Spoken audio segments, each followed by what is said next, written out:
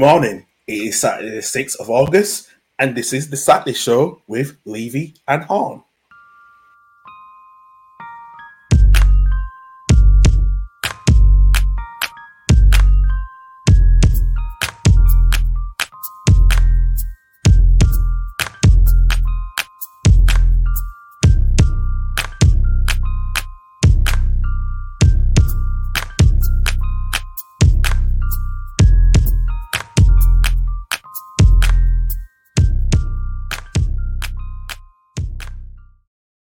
Now, where were we a few months ago? Oh yeah, we did the last show on here, very much doing one of the reviews. But we have been on a hiatus, and I was busy with my life, dealing with what was going on with work, which I've now left the place I used to work for. Had some time to myself, what I was going to do, thinking about if I was going to come back and do this, and I feel a lot more energized for the first time. So I'd like to say to everyone, welcome back to watching us here on the Totally Levy and Horn football podcast channel here as well. So I'm glad to have you all join us every weekly Saturday morning from 10 a.m. We'll go through all the topics, reviews from our fixtures that we have during this week. We got some guests on today, but let me start off first. It's brilliant to have this boy back, actually. It really is. And do you know what? He's been one of my best friends, and we had one of the best summers ever. Not only he just not got married, but he also got a new job to start his new life at the beginning of the age of 30. And I like to say good morning to my co-host, and who is from the Dugout Football Channel, it's Mr. Douglas Horn. Douglas, what a summer! What a summer we've had, both of us. Oh, it's just been amazing, isn't it? Yeah, great to be back. Obviously, I can't do mornings right now. So I think Saturday mornings are probably the way to go for me. So yeah, great to be back, and I'm looking forward to this. Absolutely, indeed. And like you said, the summer, the wedding was a blast. Being your best man with the speech, man, doing the countdown as well, the theme as well. Yeah, we really enjoyed it. But no, it's glad to have you back on. And actually, yeah, both are starting in their 30s. Yeah, I know. It's good to be back, and I am looking forward to more shows in the future. Absolutely. We have got some guests joining us today. Joining us, actually, who is a Liverpool fan. He's one of my other co-hosts that we do on the Steve Stills for the Premier League Review every Monday. Hopefully we'll be starting back as well from next week.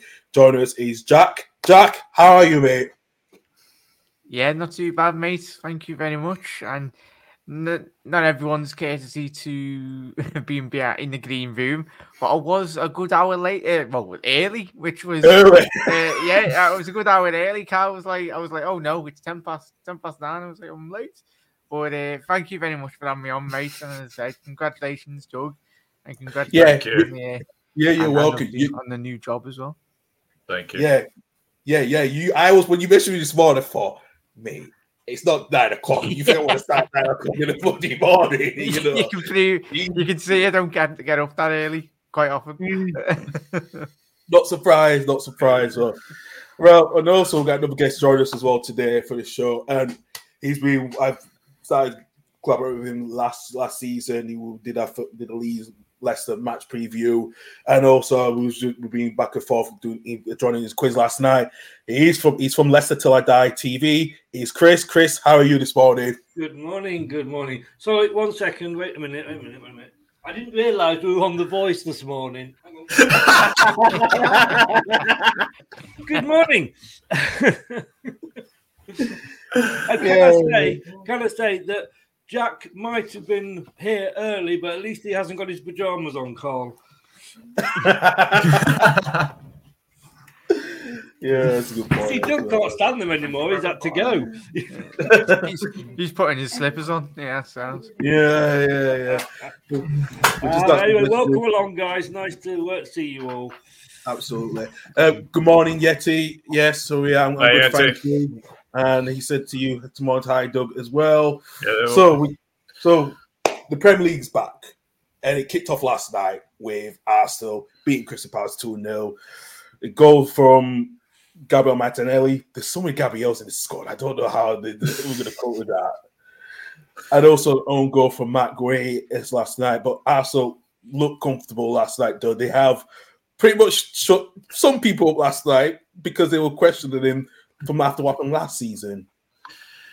Yeah, I think there's been a lot of talk about Arsenal this summer, and rightly so. I mean, they've made some fantastic signings. Obviously, Zinchenko, Gabriel Jesus, obviously Fabio Vieira as well. I know he didn't play.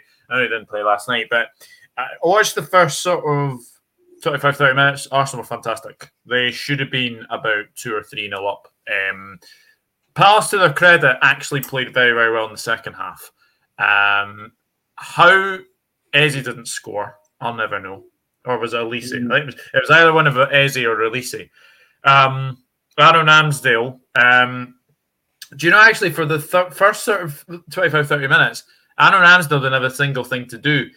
And then he got into that thing where goalkeepers just like to do things rather than basically be a team player. So he started to do his own thing. And quite a couple of times, Palace closed him down. And one instance was, I think it almost went into the back of the net as well. But no, Arsenal, very, very good victory last night, especially at a place where they have struggled recently as well. Because before that game, I think it was 1 win in 8 against Palace, home and away. So, they managed to get that win as well. But it's only the first game of the season, and it's all about them sort of what's next. Like, show us what you're going to do all season, basically. Absolutely. Chris, can Arsenal challenge for the top 4 this season? Especially Manchester United have not, like I said, they've only made 2-3 signings. At least Arsenal have had to get, bringing in young players. There's a lot of change to philosophy when they bought older players on higher wages.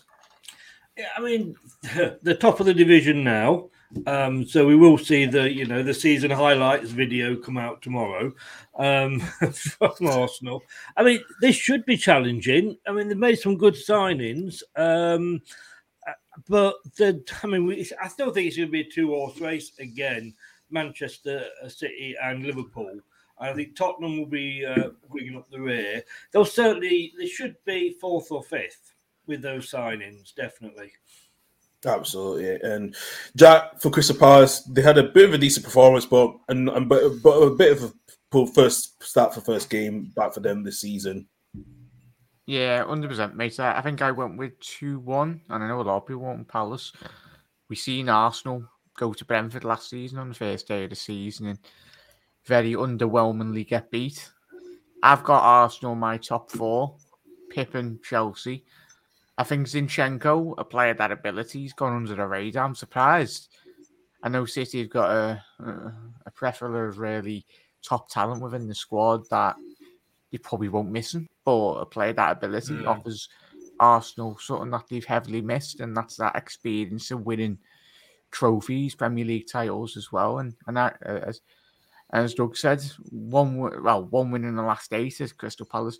That it's that step in the right direction. The winning where they tend to not really win, and obviously the consistent level is the most important thing. But very promising for Arteta, and I think Crystal Palace will be sound, mate. I've been massively impressed with Patrick Vieira. I had them going down last year, and how wrong I was. Yeah, I think a lot of people did put Crystal Palace going down, and he proved there's a lot wrong, especially, players like Conor Gallagher on loan, who was tremendous last season.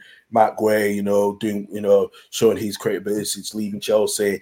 Tyrick Mitchell, who's like he's going to be one of the next England left back as well, and Edouard as well. Hopefully, he can prove himself after leaving Celtic. Had an okay season last season, but I think he's going to be the main man since Christian Benteke is now gone to DC United, which was a surprise. That's a strange move, by the way. Absolutely strange move. I never saw. Obviously, when you're watching Palace Arsenal, and you're obviously watching. Obviously we were on Chris's channel last night for the quiz. That news came through, and I was in complete shock because I couldn't even believe it. DC United for Christian Benteke. I thought he was going to go to Wolves. I thought he was going to stay in the Prem. My! How wrong we were. Very wrong, very wrong. And I think it's that Rooney effect that's coming in now. We've seen Rooney wants really good players from the Premier League that can redeem themselves. I know Benteke, the last couple of years post Liverpool, has not, he had scored a good number of goals, but not much in the double figures as he did the last few seasons. This could be right his career for him, but like I said, it depends. It is a shot move that going from the Premier League to the MLS. Well, but let's see what happens. Rooney got his first win just recently against Orlando City. They were 1-0 down, so I remember they scored 2 late goals anyway. So it sounds like he needed a change to get proper match winners can score early in the game. When they are 1-0 behind early in the game. So time will tell. Time will tell, to completely honest with you. Before we get into our topics, we have got all of today's fixtures. First game of Saturday is Fulham at home to Liverpool at 12:30. Bournemouth in the first season back playing against Aston Villa, back in the season in the Premier League playing against Aston Villa. Leeds at home to Wolves. Nottingham Forest away to Newcastle. Spurs at home against Southampton, and Everton vs Chelsea in the evening kickoff. In the SPFL Premiership, Aberdeen at home to St Mirren, Motherwell at home to St Johnstone, Rangers against Kilmarnock, and Celtic away at Ross County. And in the EFL Championship, we've got Norwich City at home to Wigan Athletic. That's a 12:30 kickoff. Sunderland away to Bristol City. Burnley at home to Luton Town. Hull City, so first win away, they away at Preston North End. QPR versus Middlesbrough at home. Cardiff are going to start a good season away at Reading. Sheffield United at home against Millwall. Blackpool away against Stoke City. And Swansea City against Blackburn Rovers. And into League One, Barnsley against Cheltenham. Bolton at home to Wickham, who are really challenging for the top 2. Burton Albion at home against Bristol Rovers. Derby away to Charlton after Derby's first win at home last weekend. Exeter against Port Vale. Fleetwood Town against Plymouth. Forest Green against Ipswich. MK Dons against Sheffield Wednesday. Cambridge United away to Oxford. It's another local derby. Peterborough at home to Morecambe. And Lincoln City away at Portsmouth. The Cowley brothers against their old club. And Shrewsbury City against Accrington Stanley. And also into League Two today. Accrington Stanley? Who is that? Who are Barrow they? away to Bradford. Colchester against Carlisle. Leighton away to Crawley Town. Crewe against Harrogate Town. Doncaster against Sutton United. Gillingham against Rochdale. Grimsby Town against Northampton. And AFC Wimbledon are away to Hartlepool. And also for Sunday's games as well, Leicester at home to Brentford, which is a 2 p.m. kickoff. Manchester United at home to Brighton, another 2 p.m. game as well. And a 4:30 kickoff, Man City start the title league defence against West Ham. And in the Championship is Coventry against Rotherham. And the Scottish Premiership is the Edinburgh Derby, Hibs against Hearts. And Dundee United at home to Livingston. So those are the fixtures we got this weekend. We will do our team news and predictions later on. But I'd like to go with the first topic. And what a success for the England women's football team winning the Euros, and it was huge. This was in the first, after hosting the tournament. What a women's Euro it was! It was quality football, and we saw England passionately with Savina Ringman, who really got the tactics right, the right substitutions. And what a final against Germany! Corey Kelly scoring the winner in the extra time as well. So we'll have to say well to the women's team. They've really, caught our imagination. England's first trophy since they won the 1966 World Cup, and this is huge for women's football. But we wanted to discuss about the future. How can we make women's football a level playing field compared to men's football? And I wanted to discuss this because we have seen the English women's team, had that statement to the 2 Conservative Party lead, contenders who are vying for the Premiership as the Prime Minister, Liz Truss and Richie Sunak. They have come in and said that girls' football, that girls about 63% not doing PE, and that's quite a low number. And it is a bit shocking. And now we have to talk about the future, how the Women's Super League can evolve as well. And I want to start this topic off, and I start with Jack. Jack, what a incredible tournament we have, and how do we take women's football going forward? It's not going to be a quick process as much as we'd like it to be.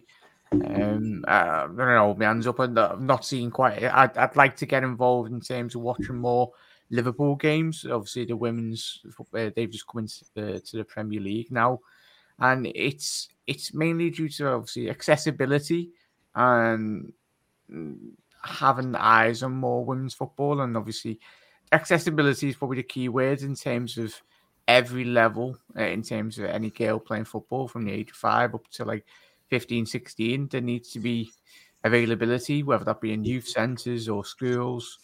But hopefully this is a step in the right direction. And I think I've seen a video over the last couple of weeks before the ladies went to the final that I think around the war period, a couple of years, about 50, 60, 70, 80 odd years ago, women's football was banned in England. And obviously it's more or less, in terms of the growth of the English women's game, it was stinted then, and hopefully they're basically playing catch up in reality comparing to the men's game, but not just in England, but hopefully the world football. One day you could eventually see, once the standard of football, most importantly, gets better, you will see better pay structure within the women's game, and obviously revenue in terms of advertisement. The more money that flows through the women's game, that's when every level of investment and obviously wages and the bigger the infrastructure will rise. But hopefully it will be soon, mate. It's the people at the top and the people that are running the women's FA and every standard of the women's game around the world.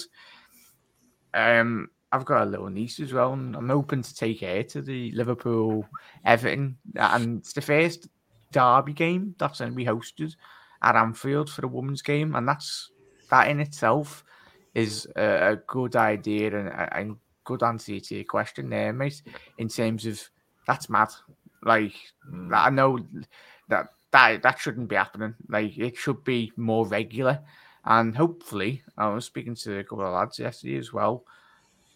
I'd like to see a lot more.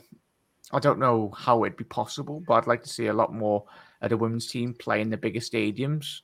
It's not like they're playing rugby, is it? Like if you were playing rugby, like say Leeds United or like pitches in certain rugby towns and football teams that use the pitch. But I hope we do see, because it's more accessible. Not everyone can go and see the man's game.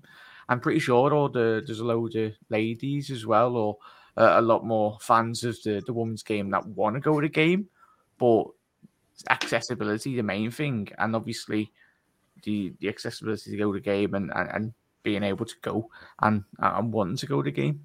But hopefully it does improve, mate. But I think you will eventually get there from where they want to be, but it's not going to be a quick process, which is quite disappointing. Absolutely, I agree. So, Chris, coming to you, I've seen what Leicester City Women's has done. Emily Heskey coming in, as well. He's changing the structure. I know you've got some long-term prospects as well for the women, for your club, what they're doing in women's football. And like what Jack said, how can we make it better for teams like Leicester, who wants to be regulars, to fight for titles and cup runs as well, big stuff, and also try to improve the accessibility as well, especially with the TV. We've got Sky and BBC, showing TV all the games. But can we do more in a way as well to try to encourage girls into football? Now is the time to do it, having won the Euros. Now is the time to sort of build on that. What we've got to be careful is that we don't run before we can walk. I mean, we are living in a world at the moment where everything's got to be equal. Everything's got to be, when you fill the forms in, what ethnicity are you?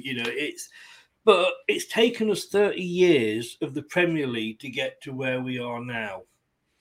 So we can't just expect the women's football to be there in a year. We can't, we've got to also take into mind that who is watching women's football? It's getting bigger. We fill bloody Wembley, let's be honest with you, for the final. But until people start watching it week in, week out, we're not going to get the coverage on the TV. At the moment, they've got Sky covering it, which is more than they could hope for. The BBC will cover some football cup games. So they've covered, the women's Euros brilliantly. But when you have a look, I mean, for example, myself, I had never really seen a women's game. Leicester got promoted last season. A typical sort of topsy-turvy season. Sacked the manager because we were at the bottom. Got a new manager in, stayed up.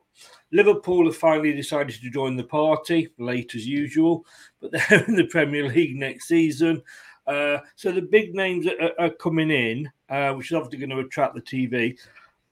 We've put our season ticket prices on sale for the women, and it's £42 for the season. Even if you've got a male season ticket at Leicester, £42, it's a night out. And you're going to see 20-odd games next season. So it is a slow build-up. I got accused recently of jumping on the bandwagon because I've started doing the Women's League. Next season, starting in September, I'm doing a regular Women's Super League review. And, it's us guys getting involved and covering it as well that will help take it that step forward. But let's not ruin things. We've seen in the past, like the ITV Digital, and they've all got these big ideas.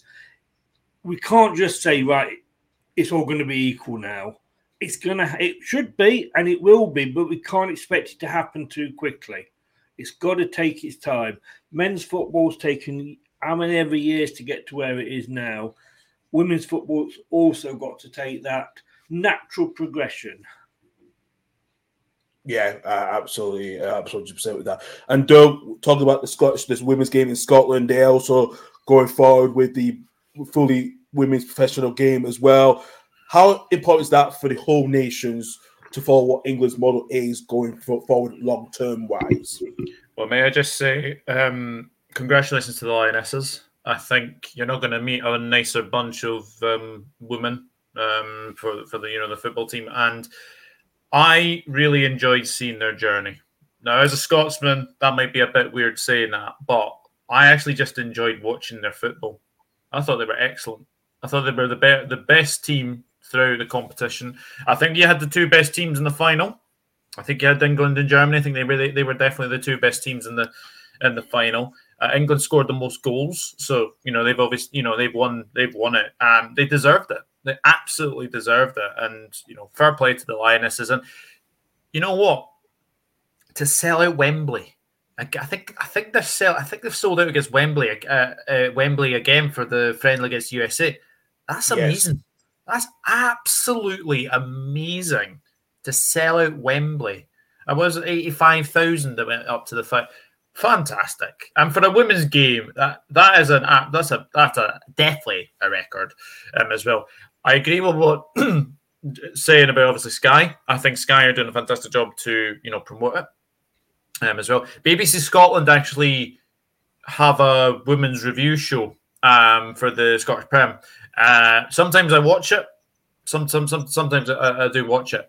I think the women's game is getting bigger. I think it is getting bigger. And I think after this Women's Euros, I think it will get bigger. And I think you'll probably see more and more people go to these games.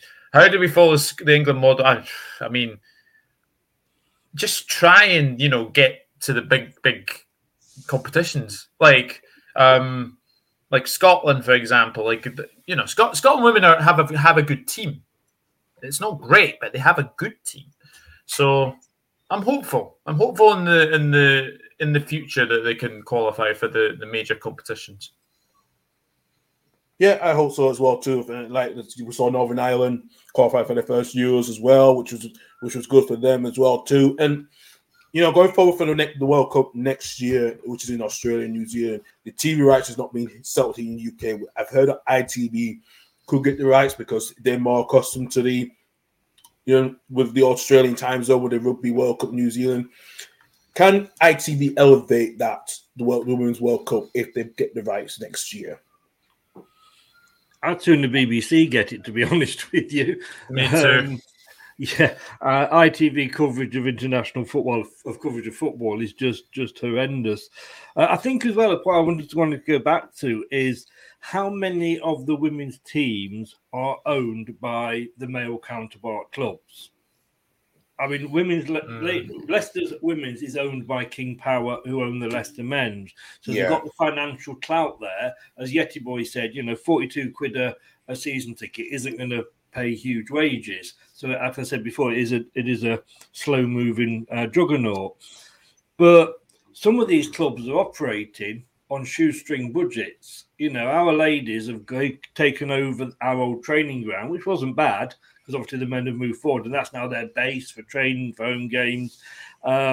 So I think you've got to get, like I say, as well, the clubs supporting the women. I don't know if Liverpool Women is owned by Fenway.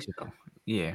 I think there's some teams out there that aren't. I mean, Leicester's only done it in the last season or so, but I think we need to get, that sort of involvement as well.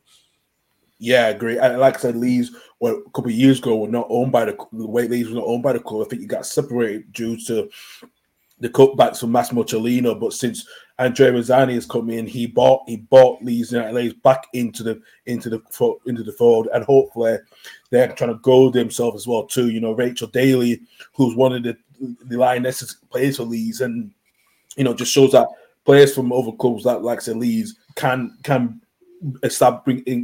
bring up future England players, So, and like you said, it depends who owns the women. Like Man City, women's is owned by Abu Dhabi Group, as well. Manchester United will be owned by the Glazers, the women's owned by the Glazers. So it's Chelsea. We've seen Chelsea and West Ham making so much improvements on their transfer kit. The new owner, the new American owner, Todd Burley, has done a lot of signings with the women. I think that was their first transfer of the new ownership group. It was one of the first for the women's team. So we are trying to see a bit more growth in women's football, and hopefully, like what all you three said, hopefully. It's not going to be a run. It's going to be a walk, to try to improve, to get to the standards. And like I said, playing in bigger stadiums. We've seen what Barcelona did with their Champions League. With Real Madrid, over 90,000. You can even get at least 40,000 or 50, 40,000 in Tottenham Hotspur Stadium. Same with Chelsea as well, and Arsenal. Arsenal's women's. Have been confirmed that they are going to be playing their Champions League football at the Emirates this coming season. So we are seeing a bit of improvement slowly, but it is going to take time to build it up. Yeah. I think Man City do need women's, like, for example, they need to play in the Etihad. Yes, they can play in the Academy Stadium, but if they want to see bigger audience, they have to play at the Etihad, because that is going to be vital for them. Same with Manchester United women's as well too. So, yeah, it's going to be interesting where we go from here and how the legacy of the England Lionesses, the Lionesses winning the Euros, what the legacy is going to be going forward over the next decade as well. And for them to put out a statement to ask Liz Truss and Richard Sunak, who are going to be the one of the Prime Minister, some point by the end of the summer, needs to make a decision of what you're going to do for sports. For women's sports, because in particular women's football as well, how you're going to make that growth come through. So it'll be interesting to see what happens as well in the next couple of weeks, and also next coming years as well. It really is. Yeah, quick one on that, Carl. Sorry, lad, before we move on. So obviously, as we said, just visibility. I think obviously the more young people that do see, and obviously. Can relate to the ladies in terms of football, and 100%. I reckon you could easily get 20, 30 odd thousand Scouse girls or like fans of women's football. And as you said there, mate, the bigger there is an audience there. I just don't think it's being tapped in the right way in terms of the advertisements of obviously the women's game. I think if you put that not forcing it on people, but if you give people the option, I think gradually you would eventually see it. You will see a bigger audience grow. And as Chris alluded to, now is the best time to really promote and push the women's game. And I think, as we've said, it's not going to happen overnight. But I think in the end, a good 20, 30 years, I think we could see it at the peak in the future, hopefully. Absolutely. And I will say so. My mum's godson's sister is playing she's only about 13, 14, 12, 13, she's playing for Sheffield United Women. She had a trial, and I think she got through, and that shows you the encouragement that she wants to, get herself game, and she might represent England or Jamaica, and it just shows that when I talked to her, I said, what's it been like, so, and she says she's been happy with it, how her, that the people are seeing her visibility, and that she wants to, and hopefully she can get her career start going as well for Sheffield United. Got a message from Alan from our scene. I know he's a big Liverpool fan, Alan, and I know you lot will be singing that song if you do win today. So I don't know how you lot adopted that song completely, man, but it works for you guys. It works for you Liverpool fans. I'm a bit surprised. So really interesting. Really interesting to put. Let's go into the next part. Is Barcelona's financial gamble. We have to talk about Barcelona.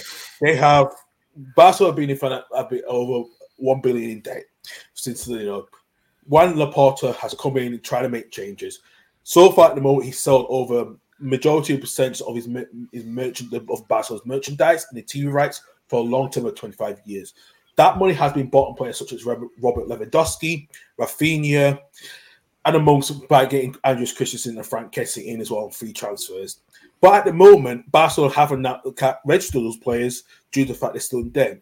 And then also, the last couple of hours, Memphis Depay has not been given a shirt number. He looks like he's going to be leaving as well, along with openers such as Martin Braithwaite and Rudy Pierre. And Doug, this is a really worrying time for Barcelona's gamble. Is this the right way they're going to do? They're doing this at the moment. And Bayern Munich was questioning them, thinking, they could be bankrupt in a couple of years' time. The way they're going with this. Good. Good. The way that they're spending this mysterious money, like it's almost invisible money to Barcelona. Like I don't understand how they've been managing to afford Rafinha. And what was very interesting yesterday, I saw an interview with Andrea Razziani, the Leeds owner. He was saying that Barcelona still owe Leeds money for Rafinha. Now, if Barcelona still owe Leeds money, how have they managed to sign him? I don't understand. I know you've got Lewandowski. I know you've obviously got Rafinha, Jules Koundé. I don't get it. And the way that Barcelona are going, they are going to be in big financial trouble as well.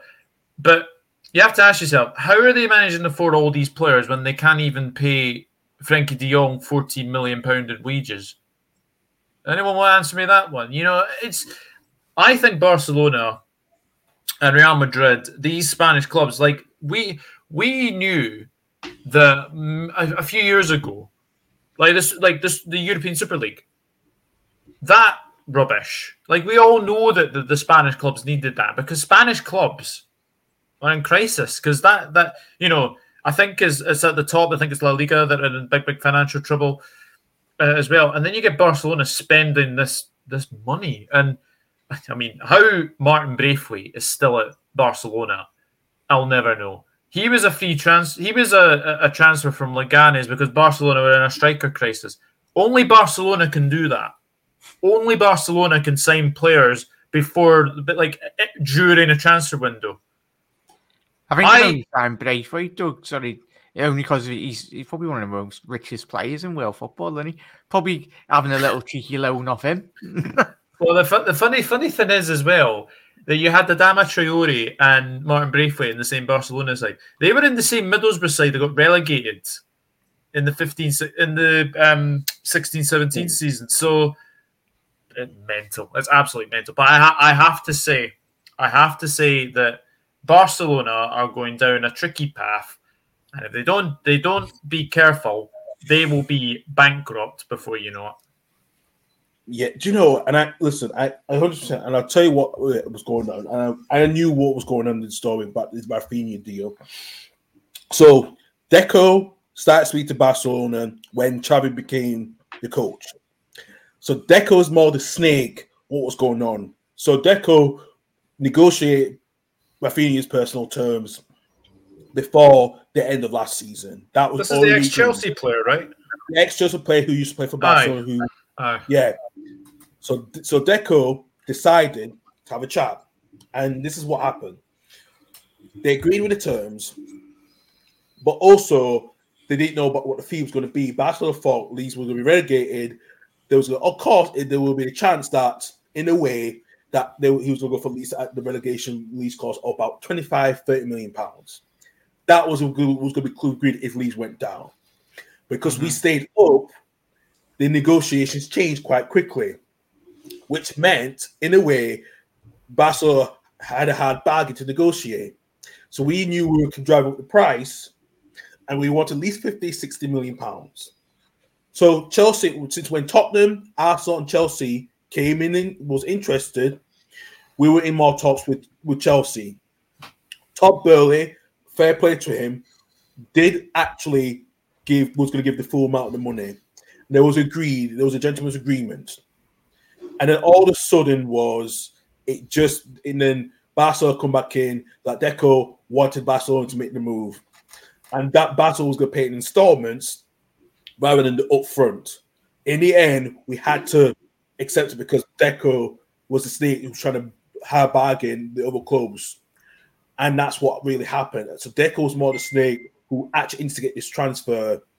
That's what really surprised me in a way, to be frankly honest with you. And yeah, and like I said, Andrea felt sorry for Todd because Todd was very honourable and he was going to pay up front. You know, he got the money, you know. And what we've done in the negotiation with Barcelona, if Barcelona screws up with the transfer and not make a payment, there is actually a £10 million penalty clause in that deal. So we will get £10 million more, and so that means it'll be over 70 million, 80 million tops completely. Yeah. Thing is, if they can't afford to pay the original and they default on that, are they going to afford to pay the extra 10 million? Yeah. I mean, I think you're living in crowd cuckoo land if you think you're going to get an extra 10 million because they can't afford. I'm not being awful, but they can't afford to pay the original. New York Times, I'm just looking now. It says Barcelona spent its way into crisis. Can it now spend its way out? And this reminds me of a certain Leeds United when they were, they were bankrolling the club in the hope that they were going to get European football. Yeah, they didn't, and look where that took Leeds. Barcelona, I think, were banking possibly on getting this ESL thing through. But does it not just, for me, sum football up at the moment? First of all, I'm not just having to go at Leeds here, but no, you are looking at teams that are going like, oh, God, Barcelona want our player. We're going to get 60 million. Is there not somebody in those clubs that are looking at it and saying, hang on, are we going to get that money? Are we really going to get that money? Is it worth not taking a little bit less and going to a club we know that's going to pay? And then you've got the players. The players have signed for this club knowing that they probably can't be registered. They're not going to be able to get a game, are going to be sat on their arse. I mean, what does that tell you about those players? Because if I was a player, I'd be wanting to go and be playing. You know, and I'm going to get paid great vast amounts of money, allegedly. That's if my money comes through. Yeah. You know, it's like saying, for example, Currys is going into administration. Oh, I'm going to get a new job at Currys. Hang on, am I going to get paid? What is going through the players and their agents' mind? They see these pound signs going into the distance, and there's no brains in football at the moment. There is absolutely no, because if you ran any business, if BP was to be run like Barcelona, it'd be out of business tomorrow. Yeah. Yeah, absolutely. But there's so many, it's not just Barcelona, as I said, it's the selling clubs. I've got to be thinking because I wouldn't sell to somebody that I think wouldn't. Would you lend a fiver to somebody who you knew wouldn't lend it you back? Wouldn't give it you back? No, you wouldn't, of course.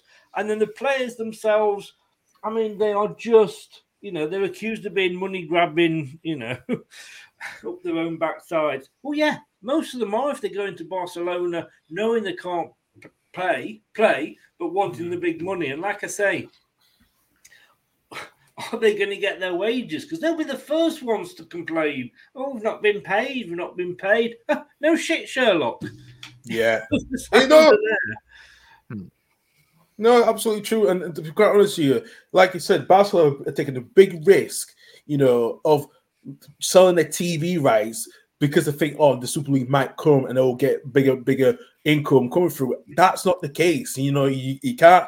And that's what I'm saying. I'm thinking this is what Leeds were trying to do a couple of years. Like you said, when we tried to do that a couple of years ago, back in the early 2000s, we did gamble on the TV rights because we did, and that screwed us, nearly killing the club altogether, which was worrying in a way, because it's like a similar situation that we knew the Champions League group stages at the time were going to change, because we were trying to be way ahead of it, but we messed that up completely, and it made this rendezvous selling all of our players, And now if Barcelona are trying to think that, and it's still the Spanish clubs, Barcelona, Real Madrid, and Juventus are still in the European Super League at the moment. We don't know what the league case is going to be yet, come end by this summer at some point, because there's going to be some decision making on that if they can go ahead with it. Time will tell. It's worrying. It's really is. I'm looking at the signings that they made, like Rafinha for 52.2 million, Jules Koundé for 45 million, Robert Lewandowski for 40 million, and then obviously they've got Frank Kessie and Andres Christensen, and I think they might be getting Marcos Alonso. I think as well. And even Dembele, they've re-signed him, and I think another player, obviously on reduced wages, which is quite mad, isn't it? I agree with what Yeti Boy said. I think Barcelona still owe Bordeaux money for Malcolm. They do. I don't know where he is right now.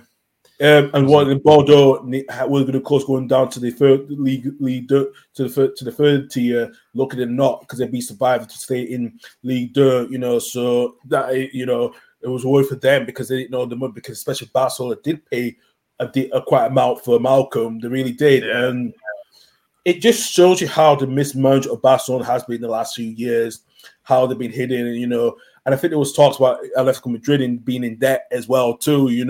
There's so much issues, like I said, with La Liga at the moment. I know Javier Tebas is trying to get everyone's financial house in order, but they need to do a lot more, because it's not helping with the success as well. It really isn't. It's when you look at Manchester United as well, boys, two of the biggest clubs in world football that we've had over the last 20, 30 odd years, Barcelona and Manchester United. Obviously, Barcelona in a completely different financial sense, but you take for granted that certain clubs like Liverpool, people moan about not signing midfield or certain players. What, for the sake of spending 100, 200 million pounds on a player that will not be good for your starting 11? Clubs now, and we've seen with Berry over the last couple of years, they dissipated into the wilderness, really. And obviously, we know how important certain clubs are to the fabric of English football and obviously English society as well. But in terms of the mismanagement from Barcelona, I don't know how you can. I'm not a legal expert, or if anyone knows in the chat, let us know. If you can sign up a player but not register them. I just don't know. But it's typical fraudulence from the Spanish government in terms of Barca and Real Madrid. But only time will tell. Time will tell completely, and it will do, and especially with the La Liga. So I know a bit about the La Liga's model, what they do. I think it's like 1 in 3. So every 1 €3 your revenue, every revenue €1 you spend, you've income, you can get free. And I think Barcelona are in minus 144 million with their salary of players that they can register, and they're trying to reduce that by selling the rights and all that stuff to make it up. So that's where they can register players, but they're still in a situation where Piqué is still trying to negotiate on his reduce his wage. So you got the issue with De Jong as well, which it may be going to call arbitration for sport as well. So it is a huge worry. It really is. And I like I said, for Real Madrid, we know about the legal aid situation being legal, getting state money from the state as well. There's a lot of things going on in Spanish football that needs cleaning. And like I said, why the English game is trying to have a financial reforms where the EFL clubs get a bit more money, when the teams that are relegated from the Premier League are going to get less of the parachute payments which is I think it's a little bit fair because they get a bit of a way ahead of start of everyone else. That should not happen. Absolutely, indeed. Good morning, Annika. Hello.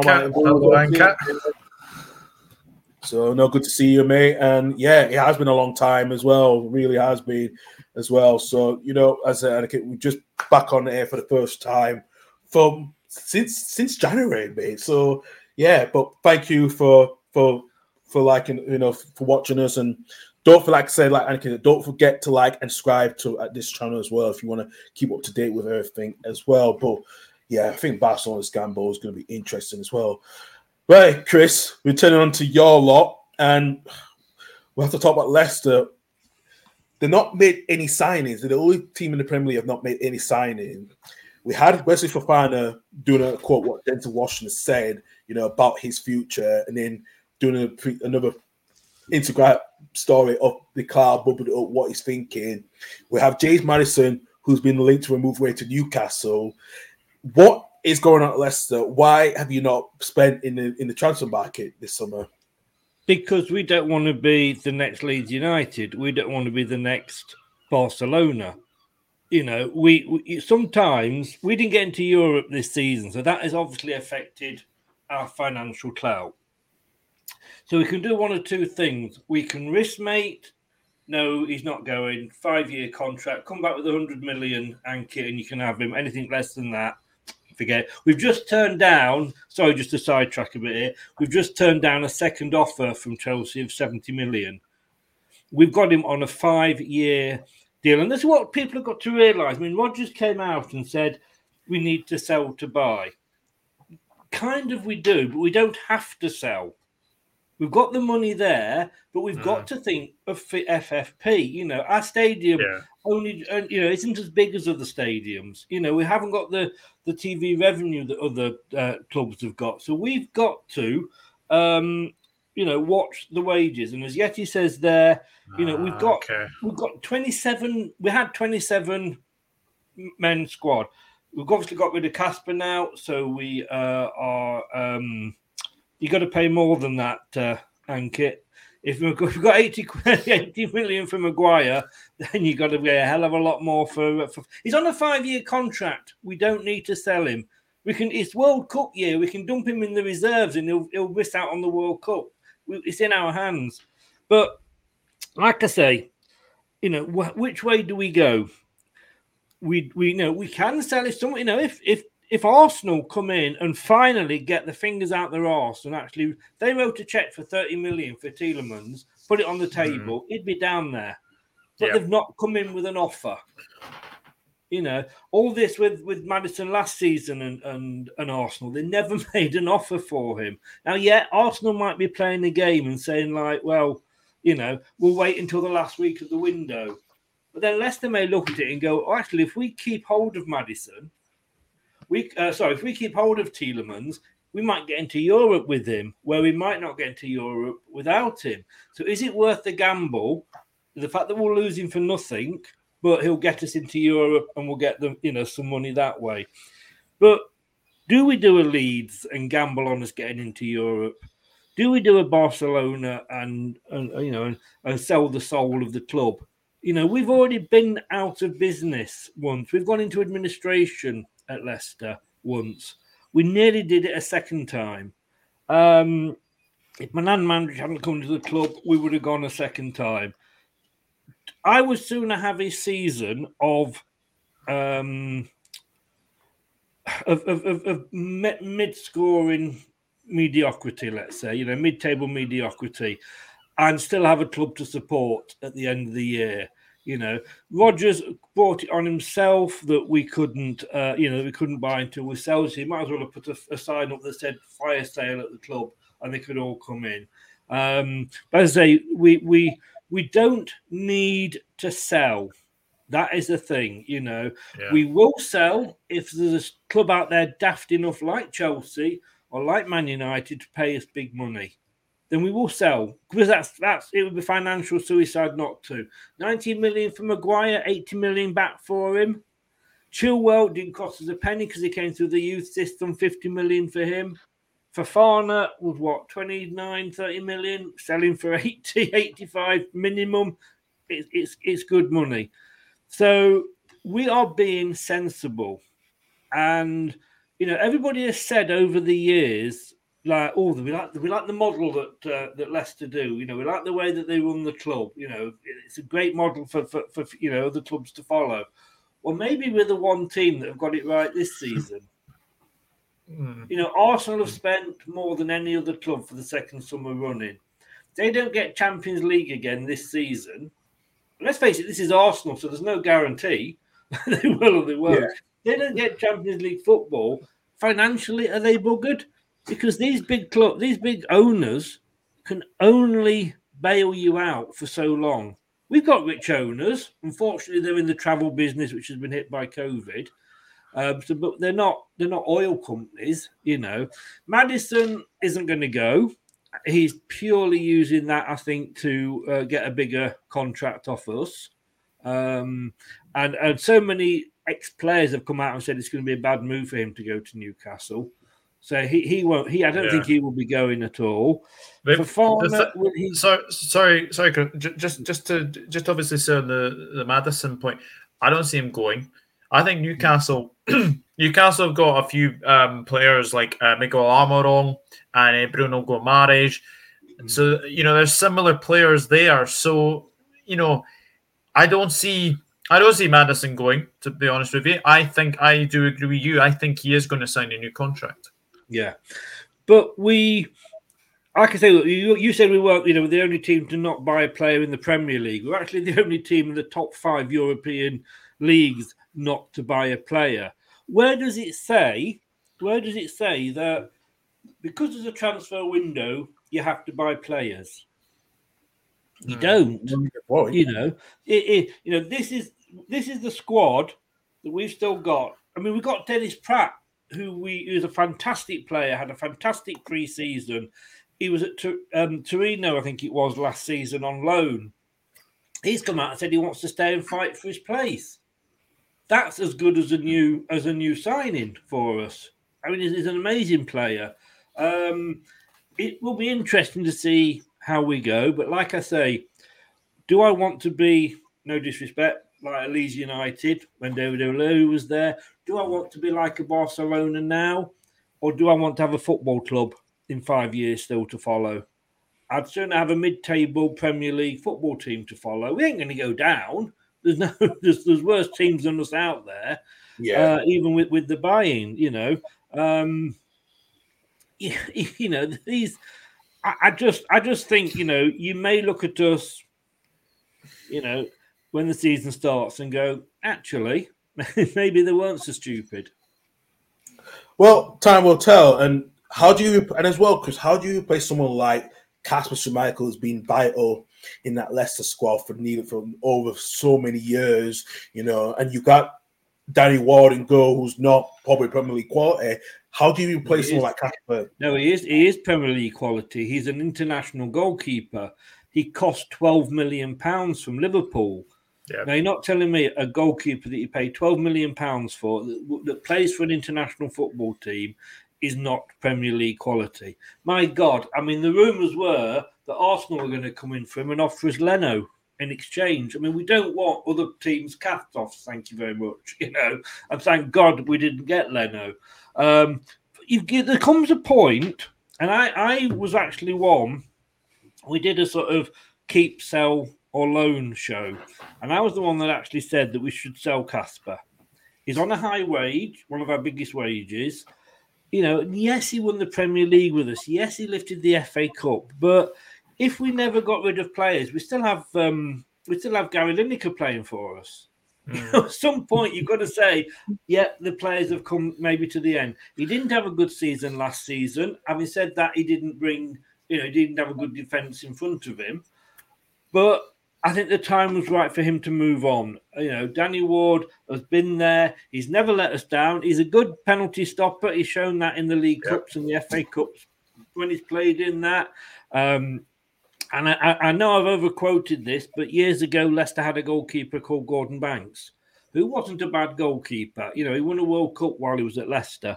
And we had an upstart coming through that went to the board and said, actually, I want some more playing time, or I want to leave. And they looked at it and they actually sold Gordon Banks to Stoke. Yeah. And the guy that came through was Peter Shilton, who was not a bad goalkeeper himself. So, at some point, Vardy's going to run out of time soon, so... Just on this point, yeah, I've actually just checked how old Danny Ward is. He's 29. Yeah, I remember when he was coming through at Liverpool. I can't believe he's 29. And then obviously you've got Daniel Iverson as well. He's not convinced me, Iverson. Yeah, he should play in the cup games. Yeah, we did that pre-season friendly, didn't we? The OH Leuven game, and me and you did the watch along, and we actually said, "Is Iverson ready?" And me and you were like, "No, he's not. He should fill, and I think he has good. And yes, he was bath time. He was indeed. Iverson will now move up. Mm-hmm. We've got Stolchek coming through as well, who we've seen in some pre-season games. The only reason we didn't see Ward was because he was injured on international duty for Wales. But everybody will move up. And why go out and buy and spend millions on a player when you've already got, goalkeepers in there that we can move up? We've got a good youth system. Iverson, I think there's still some mistakes in there for him. But, give him the FA Cup, give him the League Cup games. But Danny Ward, I said at the start, Schmeichel should go. Bless him, love him for everything he did. I'd have his babies if he was here now. I absolutely love the guy. But there comes a time, and I think that time he deserves. I mean, would you want to play in like Leicester or live in Leicester, or would you sooner go and live in the south of France? Well, I'd sooner go for a few seasons. Yeah, you would. You would. His dad took a big step down when he left Man United and went to Man City. So, it's the choice, there's history there. But, love him to bits, but I wish him all the best. And I think he's probably done it a little bit for the club. They're giving him a 3-year deal. He only had a year left with us, unlikely to get an extension because of his age. Possibly, you could argue, an easier league. I don't know. But, I think it was time, and I've got absolute faith in Danny Ward. Absolutely. Vaughan's asked you, Chris, you paused about Leicester this season. Where do you think Leicester will finish this season from your standards? I've got them 8th. You got them 8th. I've actually got them 12th. Sorry, Jamie. I had them 12th. I think I might. 12. Oof. Harsh. Just because I predicted Liverpool not to win the damn thing again. Don't ask me about Leeds. Whatever you do not ask me about. I don't want to know. Okay, I already know. I ain't kind of feeling it. So I don't want to know. I've got Leicester as 8th, to be honest with you. Last season we had over 30 players out at some point during the season injured. 9 of those were defensive midfielders. We bought Vestergaard, who looks like he's going. He had a bad season, but then he didn't know who he was playing with week to week because of all the injuries. That said, we had all that happening, and yet we managed to finish 8th, 1 place off Europe, and we got to a European semi-final. Absolutely. I don't know, Yeti. I'll say to that possibly for the first game, because if Ward did play behind a closed door friendly for the under-23, and he should be fit. If he isn't, Iverson will. But I've heard the other way. I've heard that Ward's going to be number 1. The noises that he's making. If Iverson was to be made number 1, if I was Danny Ward, I'd be knocking on Brendan's door saying, "Right, I want to go." I really would, Fair enough. Vaughan said Barry's drop-off stat last season, particularly XG, makes him worry about Leicester going to be mid-table. I don't know, Darius. I don't know. I mean, he was out injured, so he probably played the equivalent of half a season. And I think he was still in the top 3 goal scorers or the top 3, performers. So, no, I don't think you can say that. I think when you look at his stats, yes, he's getting older, but he only played half the season. So I think if a player played half the season and still got in the top 3, he isn't bad. And if we're playing Man United and we have got Vardy on the pitch, are you going to ignore him? No, you're not. You're going to probably put 2 defenders on him. Well, 3 if one of those is Maguire.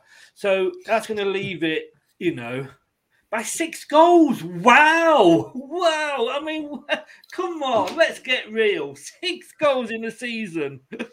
Right. I still think Jamie Vardy will get 15 to 20 league goals this season.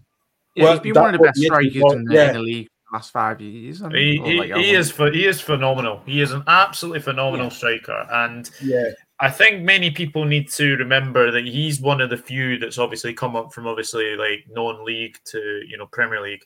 I think as well that you've obviously got Patson Daka there. You've got Kelechi Iheanacho. You've got Jamie Vardy. You've got 3 very, very good strikers there. So I think what's going to happen, Vardy will start the season for sure. And then I think maybe some games if Vardy doesn't play, Daka comes in, for example. And then another, like an Iheanacho comes in. So I think for me, if I'm looking towards like Golden Boot winners, I'm not sure Vardy's quite there yet. No. But I think between 15 to 20 league goals, I think is still a phenomenal season for Vardy. Yeah. I mean, let's be honest with you, Darius. I could put a pair of soccer boots on and outscore Haaland the way he played against Liverpool in that Community Shield. He was bloody rubbish. So let's not get too excited about Haaland. Yes, we know what he can do, but he didn't exactly fit himself with sort of gold medals in that game. Look, Vardy's getting old now. We can see that Daka is going to be the obvious replacement. Iheanacho is a different sort of player. He's more of a hold-up, sort of player, hold the ball up and get other players involved. Vardy has said he wants to sign another contract for us. That is great. If gets up, and there will come this point where he is impossible for him to play 90 minutes every week, every game, and then cup games as well. So it will be used sparingly. But can you imagine your defence? You've just been battered for 70 minutes by Patson Daka. He goes off because he's knackered. And you think, thank God, your defenders are thinking, thank God he's gone off. But for the last 20 minutes, Jamie Vardy comes on. You'd be like, what the fuck is it? Yeah. So if he's going to be used in that way, then, great. Because, to have a player like that you can bring off the bench is great. Would Ronaldo start for Leicester? Of course he bloody would. Yes, without a doubt. Would he come to Leicester? No, of course he wouldn't. Would he stay at Man United? Very unlikely. Yeah, he wants to be in a winning team. Yeah, absolutely. LC just mentioned early on in the show that said Brendan Rodgers taking you far as you can, Chris. Sooner better for you is good. Do you think he's still the right man for Leicester, Brendan Rodgers? Yeah, why not? Look, again, we won the Premier League in 2016. We won the FA Cup, a couple of seasons ago. We are not a top 6 team. When you look at that top 6 team, and the money they got: Man City, Liverpool, Chelsea, Arsenal, Tottenham, and another, let's say. Sorry, you talk about Ronaldo. You're talking about Brendan then. So what do you count of taking us as far as he can? A few years ago, Leicester would have died to have been in a European semi-final and finished 8th. That is disappointing, but it is not a bad season. You could argue Liverpool with their status had 30 years bad season because they never won the Premier League. But they didn't because they won the Champions League. So it kind of balanced out. You've got to look at the teams themselves and say, we are Leicester. And if we are just in that position of fighting for Europe, which is what Brendan says he wants to, it's a long-term process. Brendan is great with the youth. Look at the youth players we're bringing through. Kieran Dewsbury-Hall, Luke Thomas, Harvey Ward. Fantastic players, by the way. Luke Thomas, Dewsbury-Hall. Chris, would you class it as similar to Liverpool in terms of our fan bases of being courtesy over the last couple of years of being quite spoiled in terms of the modern day media in which we live in.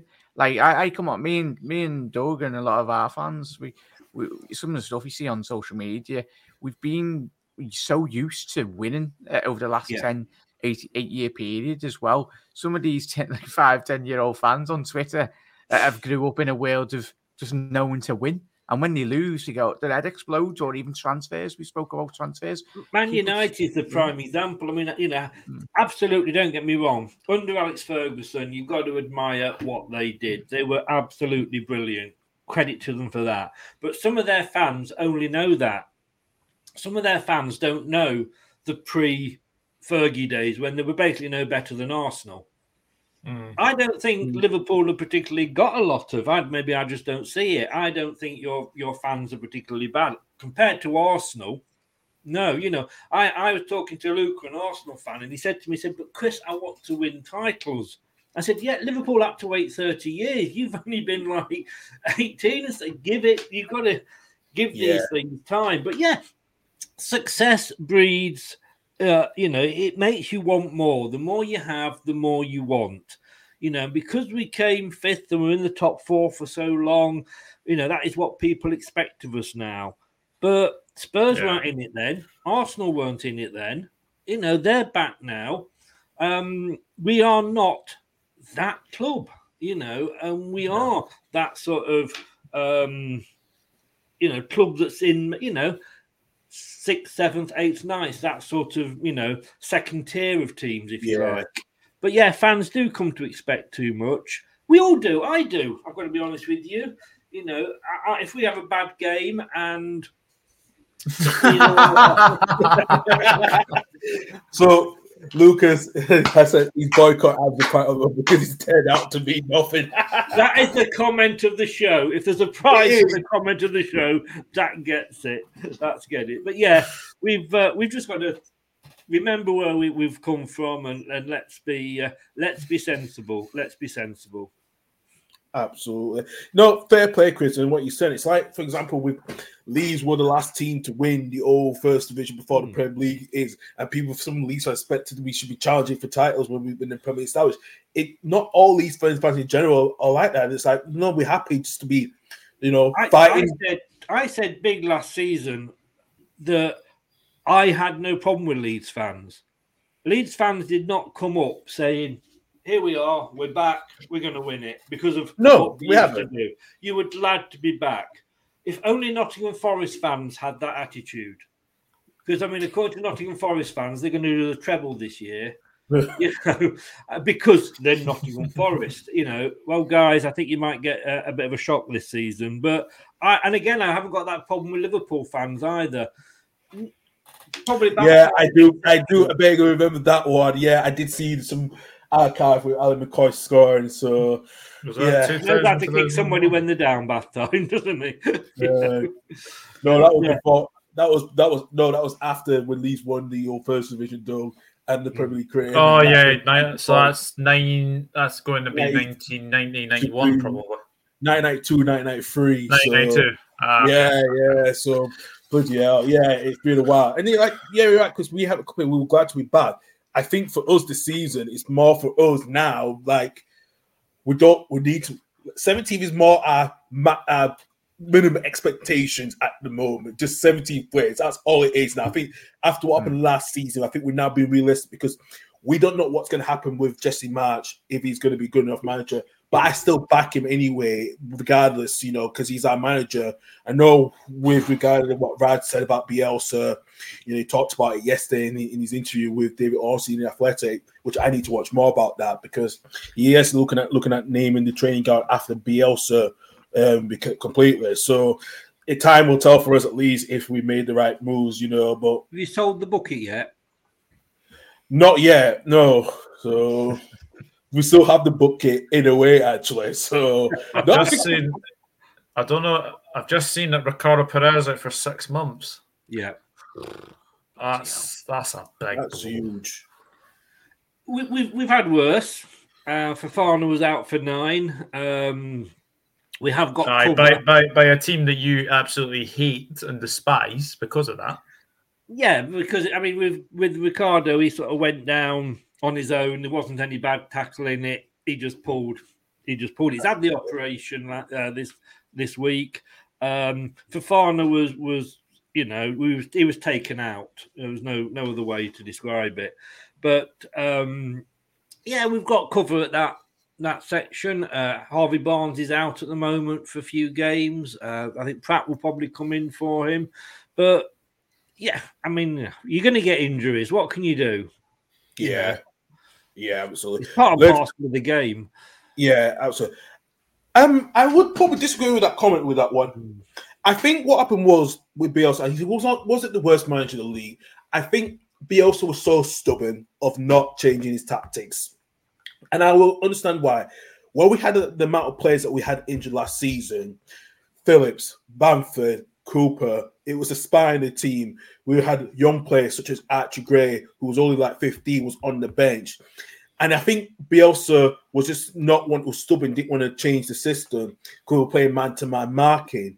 I wouldn't say he was the worst manager in the league, but I think his decision-making was not his best, and that was his weakness because of his stubbornness of being this perfectionist. So I wouldn't say he was the worst manager for us, but I'll tell you this, it did have a bit of a divide with the fans when he got the sacking because there were people saying Bielsa should stay till the end of the season. He would, I think my dad was on that camp as well. I was more on the side that, Bielsa, we love you, thank you, but it was time for you to go, And I think we should have done that a little bit earlier before it got worse, But, in a way, it's done and dusted. Bielsa still be part. He's still got the Muriels around the 6th centre of Leeds. There's still the street in his shopping centre named after him. So we all love him, but it was time for a change anyway. Doug, you have something to say? Take this with a pinch of salt. According to, I don't know if this is reliable or not, Footy Insider, Fulham have agreed a deal to sign Vestergaard. Please, I love Football Insider. I love it. Please, take him. And also, Hibs have agreed to re-sign Martin Boyle, Carl. Yeah, that's surprising. And I've been hearing this news for a lot. And I couldn't believe because he went for a lot of money when he took in the Middle East, and now he's coming back. That is a huge worry now because I know he's going to be vital for the Australia for the World Cup this year as well. So that is huge for Hibs because they needed. I think they didn't want to. They should not let him go last season. Niles asked you this, Chris. I know you've answered this already, but is Tielemans going to Arsenal yet? But we know you said no, but it must be stressful to hear that. Do you know? Before Chris answers that. Sorry, I would be a millionaire right now for the amount of times people are asking, "Is Tielemans going to Arsenal?" Because it is bloody constant every single day. Yeah. I can remember the Sancho Man United saga, and that went on for about 3 seasons and 6 transfer windows. So we're not quite up to that yet. And good, big up now. I hope you're well. But I just, if Arsenal, like I said earlier, got their finger out their arses and put a check on the table, he wants to go to Arsenal.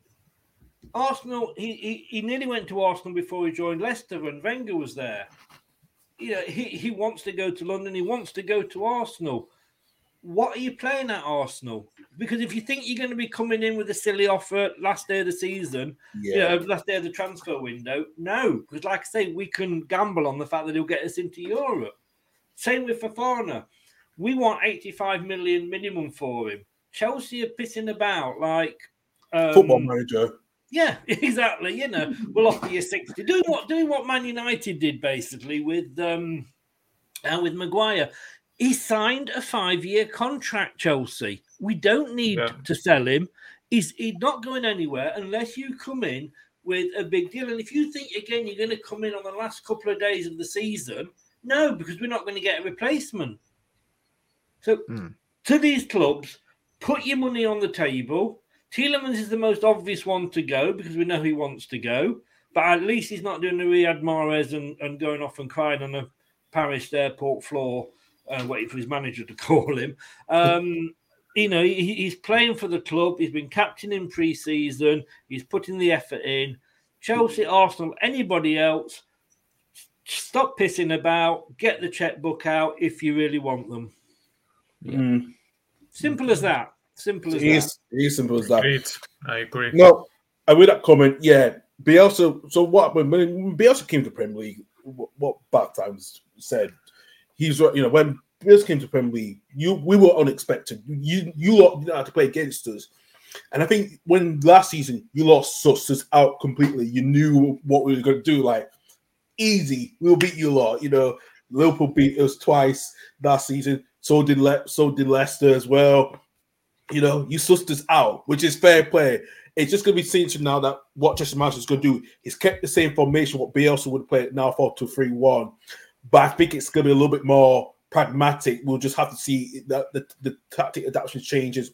I think Brendan Harrison is going to be a really good signing for Leeds. I think that's what was needed as well. I think we'll try to get a strike for Bamford as a cover. I think Rodrigo this preseason looked a little bit more better. He was a bit more playing because there was questions about his future, but time will tell. Time will tell. I'd like to say thank you to everyone. Over 200 people have viewed us over the last hour. I'm tremendous. Please like and share and subscribe to this channel if you want to keep notifications every so often as well. Really appreciate it. And Niall Ravi says say good morning to everyone. Morning, Ravi. Hi, Ravi. Niall has come and said, boy, it's a great sign for his, which is a very good point. And I know Doug, our friend Andrew Rogers, is a big, huge Hibs fan.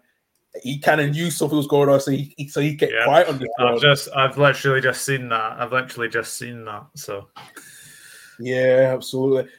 Next one before we go on to talk the team news is how can we stop online abuse of players? This was more reported the last couple of days that players like Harry Maguire and Cristiano Ronaldo was more targeted abuse than any other Premier League players during last season, and this is quite worrying, isn't it, Jack?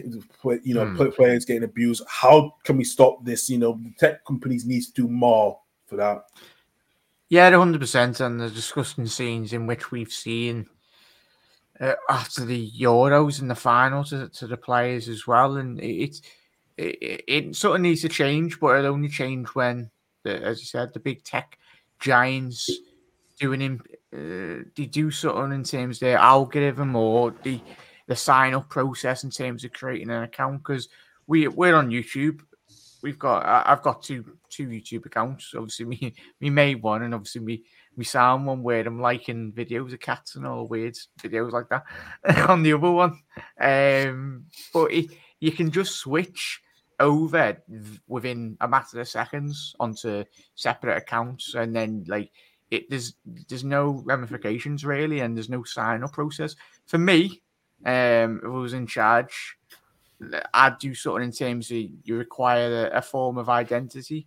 I think in terms of obviously signing up for, if you're going to be giving someone abuse, you wouldn't say it. I seen a video, was it a couple of months ago, when Anthony Joshua was in and around on a night out, and some fella shouted out the window. And then Joshua bounces up the stairs and confronts the fella, and he absolutely soiled his pants.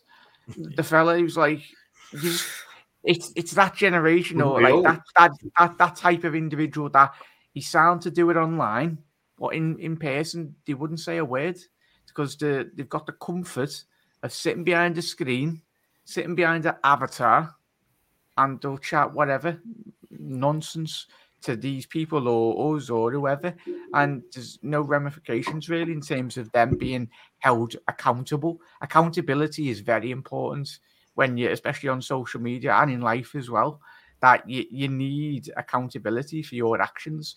If you say something disgraceful to an individual, it should get reported to the police. And if it's something as severe as we've seen over the last year, then, well, over the last 20, 30 years, it should be, but in the modern day media age, in which we do find ourselves in, needs to change. We're kind of in the early stages of social media. Next 100 years, it'll be completely bloody ridiculous, but it sort of needs to change. But it only happens when these companies get a kick up the backside and really evaluate their policies, really, in terms of how they run the businesses, because they will lose a lot of credibility in the long term.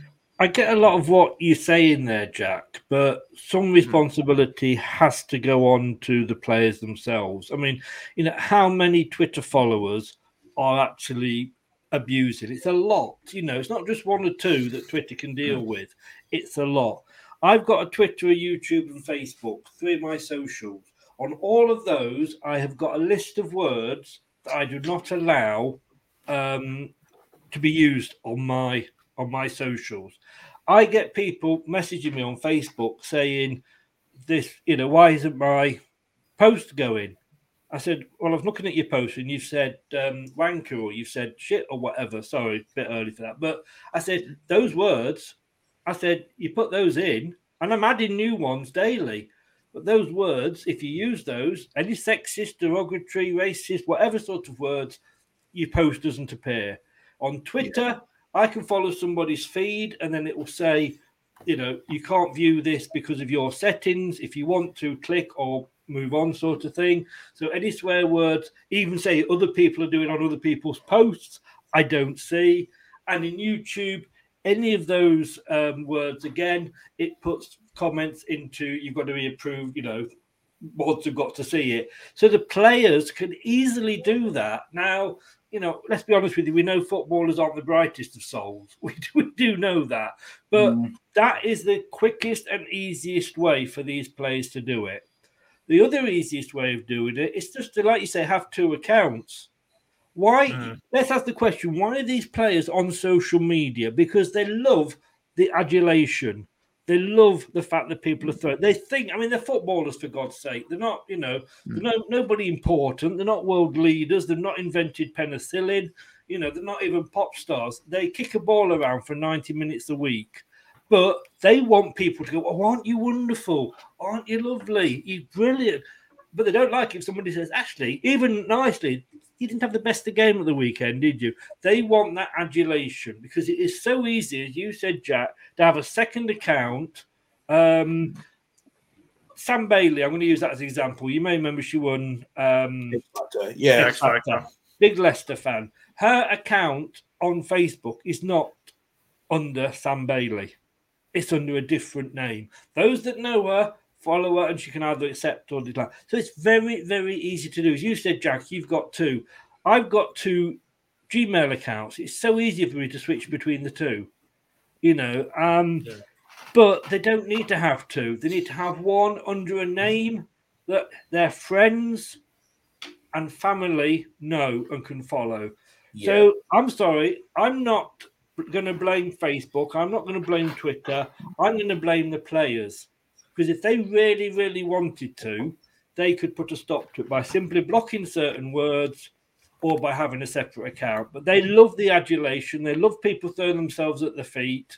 And that's why they do it. And I'm not saying they deserve it. Don't get me wrong. Nobody deserves that abuse. But instead of whining about it, do something about it. But, oh, no, I've got to have 25,000 followers.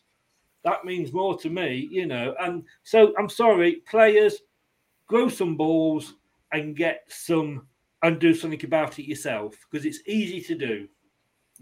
Yeah, well, I get what you're saying, Chris, and I also want to blame not just the football sense, the management, the football's management as well, who are controlling their social media accounts should have more to blame because it's them self advertising. You have players like Jesse Lingard advertising himself by his clothing brand and all that stuff, and he's getting over $100,000 a week at Forest. It's going to rub off a lot of some people the wrong way, isn't it?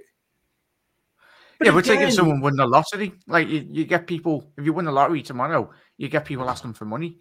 Why shouldn't he be allowed to do that? If he wants to do that, because again, he wants the money because he's not earning enough as a footballer. He's on the poverty line, poor soul. He had to drive past a local food bank in his Rolls Royce or whatever it was. No, that was Delhi. Was that Delhi doing that? Because I think it was Delhi the one who had to drive past that again when he was. Did he? Oh, I didn't know that. Yeah. So and that but as we all know, Jesse Lingard's a plonker, so whatever he does. But like I say, they want that money, they want that adulation, and like I say, at the end of the day, you surely get enough money being paid as a footballer. Yeah. I've just read a book by Julian Joachim, who's an ex-Leicester player, went to Aston Villa and a few other teams. And, when I'm reading, this was only sort of in the 90s, and he was talking about cleaning boots and working his way up. You can't imagine any of the day's players doing that, can you? No, not really. It's all about fame, fortune, and look at me. I say I've got 25,000 followers. Aren't I wonderful? Absolutely. Doug, you got something? Sorry. Yeah, I have the Liverpool team to play Fulham, and it is exactly the team I expected it to be. So it's Alisson in goal. Alisson is back. Woohoo! No more Adrian. Trent, Matip, Van Dijk, Robertson, Fabinho, Thiago, Henderson, Salah, Diaz, Firmino. So literally the same team that played the Community Shield, just except Alisson is in for Adrian. He's on the bench. That's great for my fans' football. That great. No, it's a fair point what you're saying. I think, like I said, you're right about the place. I'll tell you something. You know me, guys, and you now know. Doug knows, but I come from a bit of a football royalty because two of my cousins, play for Huddersfield Town, Junior Ben, and Delroy Fraser. Just like what you said, Chris, they had to come up through the ranks, cleaning boots and all that stuff, and they were on the social media at the time, they always do the thing. And it's just like what he's saying, today's footballs don't tend to do that. It's more about the hype being on social media, they want the fame, the glory, and all that stuff. It wasn't my days. It wasn't the days when my cousins wanted. They just wanted to play football.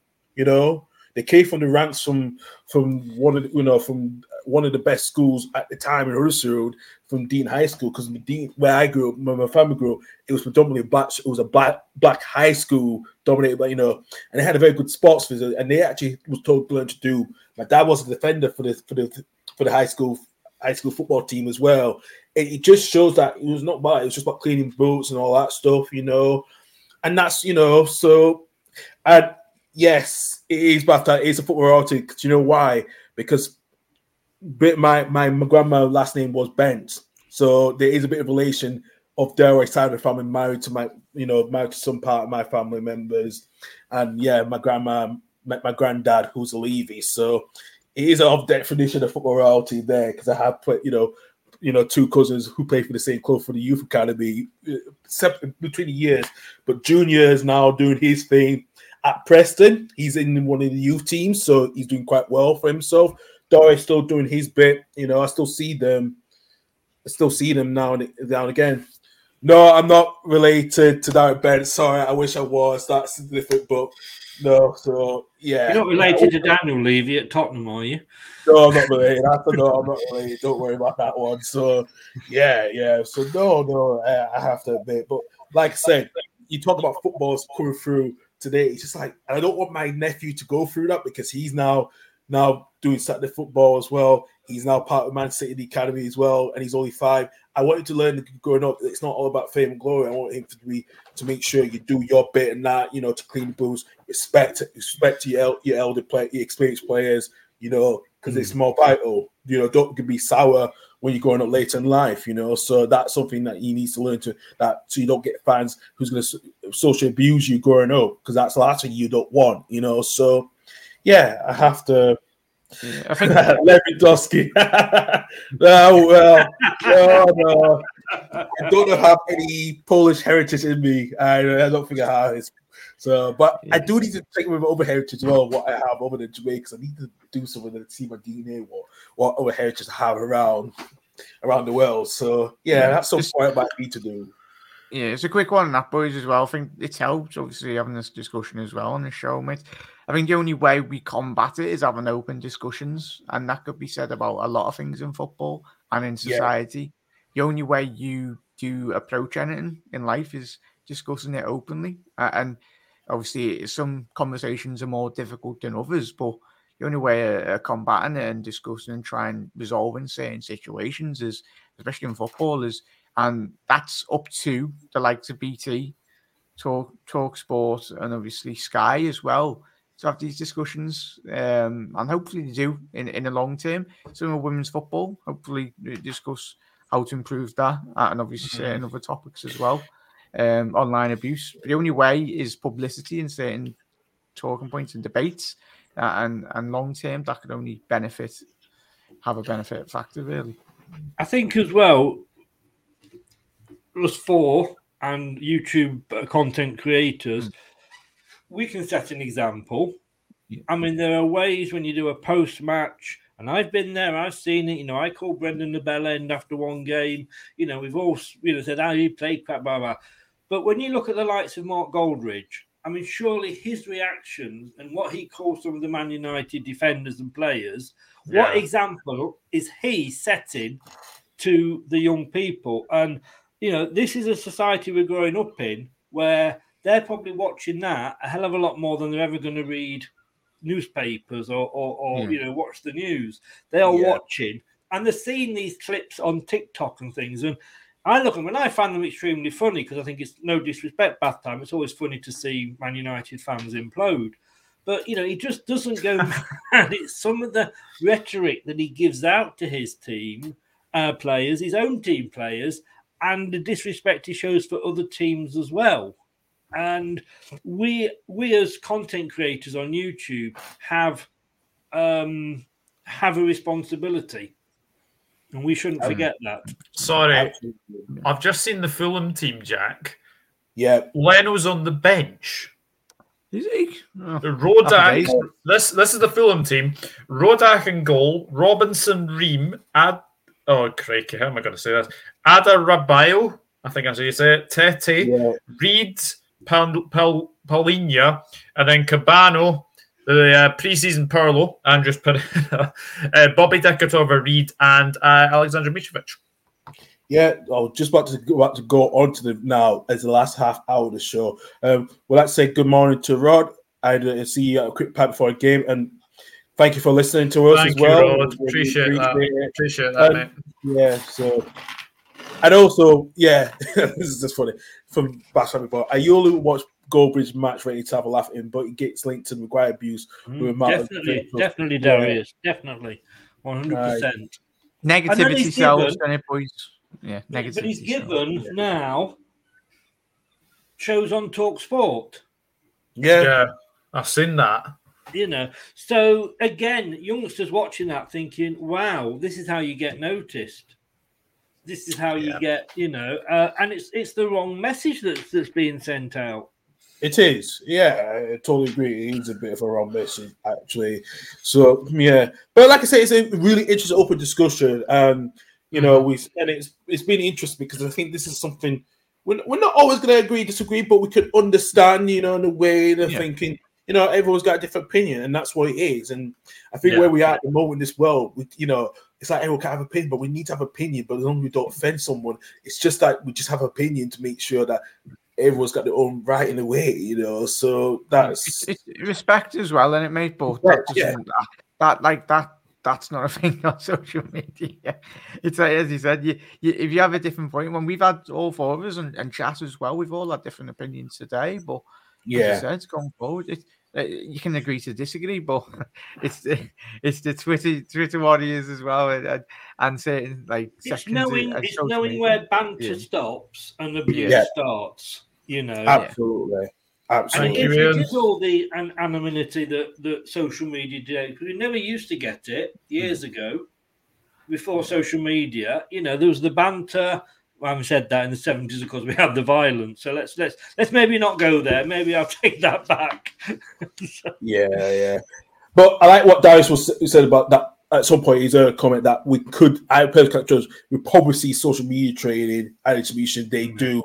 I think that will be. I think even now more. It will be more. It's more common now than it has been before, because, like I said, it's only been more than a decade now since players have started to use social media. Since Twitter started and now Instagram, and so forth. I think it needs to be more common now. Like I say. Yeah, or even come off it if you can't. If you just want to focus on your game, that's I don't see. I see what in the US with the American football, the NFL players, they're not on their social media a lot during the season. They're focusing more on the season because every day is training day. They got games coming on thick and fast, so they're busy doing what they have to do. They're not going to be busy on social media. They'll do it off season when they have the chill time with family and so forth. But during the season, it's more quiet for them, and I think some of the Premier League players could adopt that, what the NFL does and the NBA lot do as well, because it can work both ways, you know. So just turn off commenting. That's all you've got. It's a simple button. Just turn off commenting. You know, if I put a thing of a post up in my Facebook group that I want to create a conversation, but I know will probably get abuse and what have you, I'll just put no commenting. You know, and that's the end of it, you know. But, you know, sometimes I think we look at solutions to problems that are bigger than we need to. Like I say, simple ways, turn off commenting, use those words, you know, the swear words, etc., that block those on your account, and use a different account with a different bloody name. I would agree. Yeah, I absolutely agree as well. And that's how we play active on Twitter. It's mainly after a match. They say they sit back going, yeah, well, it's a good question, actually. How many actually? It's got to be at least a certain percentage and active after the game. They're going to bring their phones, if they bring their phones out, you know, because I know it could be a distraction as well. So, and Ian says, you know, he said, I'm down to fan. We were made back to 2011 form. It's like what we said about Barcelona's situation as well, too. You know, Darlington went through that, you know, with a big, you know, spending a lot of money on a 25,000 seat stadium. Look where they are at the moment, you know, and they've had free promotion today. They've not been back in the Football League as well. So that's another interesting point as well. Right, we're going to get going and get this fire round quick questions. We are going to do our predictions. I know some of you guys are going to have to go soon. So we're going to kick off the first game of the season. Fulham gets Liverpool. I'm going to start off with either Doug or Jack. I'm going to go with Jack first. Jack, what's your predictions for this game? For the Liverpool-Fulham game? Yeah. I'm hoping for a win. Watch this. Usually message me. You shouldn't ask Jack. You shouldn't ask Jack match predictions because they're very, very. I'll be getting a message off Chris and Carl. I'll be like, that prediction went well. I'm having a lot of chat. But I'm going to go 3-1. But I'd have to take a 1-0. But I'm going to go 3-1 Liverpool, hopefully. Doug, yourself? 2-0 Liverpool. Chris? I'm looking at what I predicted the day on my show. And I know what Doug predicted, so if he changes his mind, I can shout him out. I'm going 3-1 as well. I think Fulham will just shock you, and then you'll get, because if you guys do not beat Fulham, then forget the title. I'm afraid. Yeah, I'm sorry. Don't deserve it. Exactly. Right, I will go for I'm going to say 3-0 to Liverpool. See Darius going with Fulham 1-0 win, and good morning, Chris. Thank you, mate. Thank you for subscribing. Chris. Yeah, we were well. So, yeah, I'm going 3-0 Liverpool. Next game later on today, returning to the Premier League, Bournemouth against Aston Villa. Interesting, this fixture was the same when Bournemouth made a debut season and Aston Villa won 1-0 at that time. Doug, what are you going for? I'm doing this game on the 1892 Reds podcast later. I don't think there's going to be many goals. I've actually gone 1-0 Villa. Chris, yourself? I think Bournemouth's biggest problem this season is going to be Scott Parker. I'm not impressed with him as a manager at all. I've gone 2-0 Villa. Jack? 3-0 Villa. 1-1 Chris. I think he should have enough. I'm going to say 2-0 Villa as well. Next game, this is a big one for me. I'm going to have to go first. Leeds against Wolves. Well, I know this is going to be a scrappy game. I'm not going to lie to you. This could be a scrappy game because both teams need to prove themselves after last season. He's just building up his excuses in advance here, isn't he? Come well, on, I have to be a little bit, okay? I'm going to just go for just a 1-0 win. It'll be scrappy for Leeds. I think Leeds will just scrap it 1-0. I don't think we'll get no most goals. So, Chris, go on. Spare me because I know you want to say it. All I'll say is it is going to be a low-scoring game. But I have gone 1-0 Wolves. Again, no disrespect, but I just think Dominic. The manager that you've got isn't going to be successful for you. Fair enough. Doug? 1-1. And Jack. Sorry, Carl, full house. Well, I was going to say full house, but don't go with a draw. I'm going to go 2-0 Wolves. Sorry, mate. That's fine. I'll try to forgive you guys, but I won't forget. So Yeah, I you will won't, always you won't remember. next season when you follow Burnley and you won't know us. You'll forget. Oh, bloody hell. All right, Newcastle gets Nottingham Forest. I'm going to go with Newcastle winning this 2-0. Jack. Toonami, yeah, I think they'll get a win 2-1. Yeah, 2-1 Newcastle. Chris.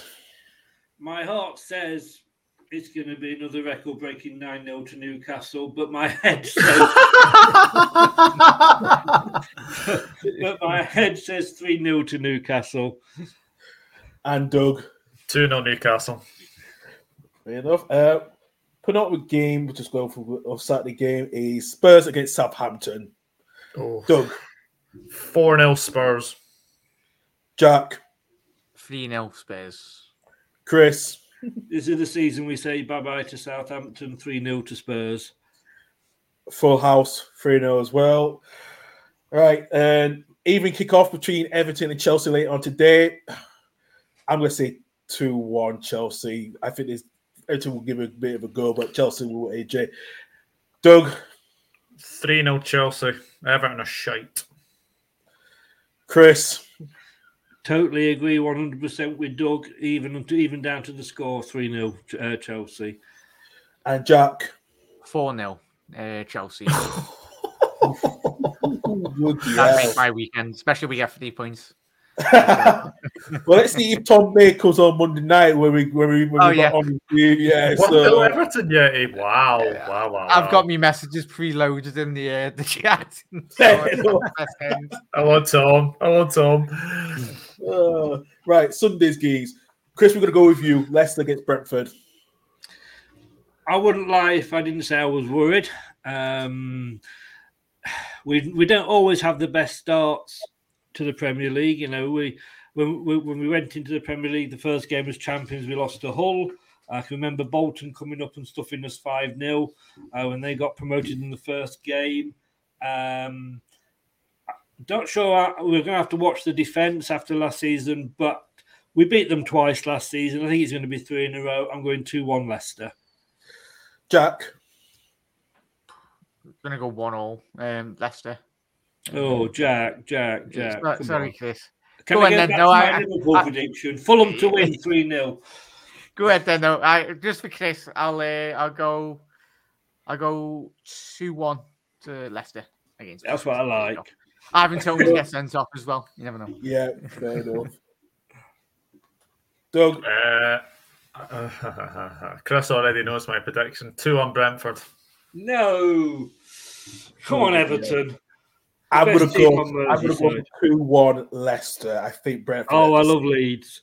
Even though they're going down, I still love them. Fair enough. Manchester United against Brighton.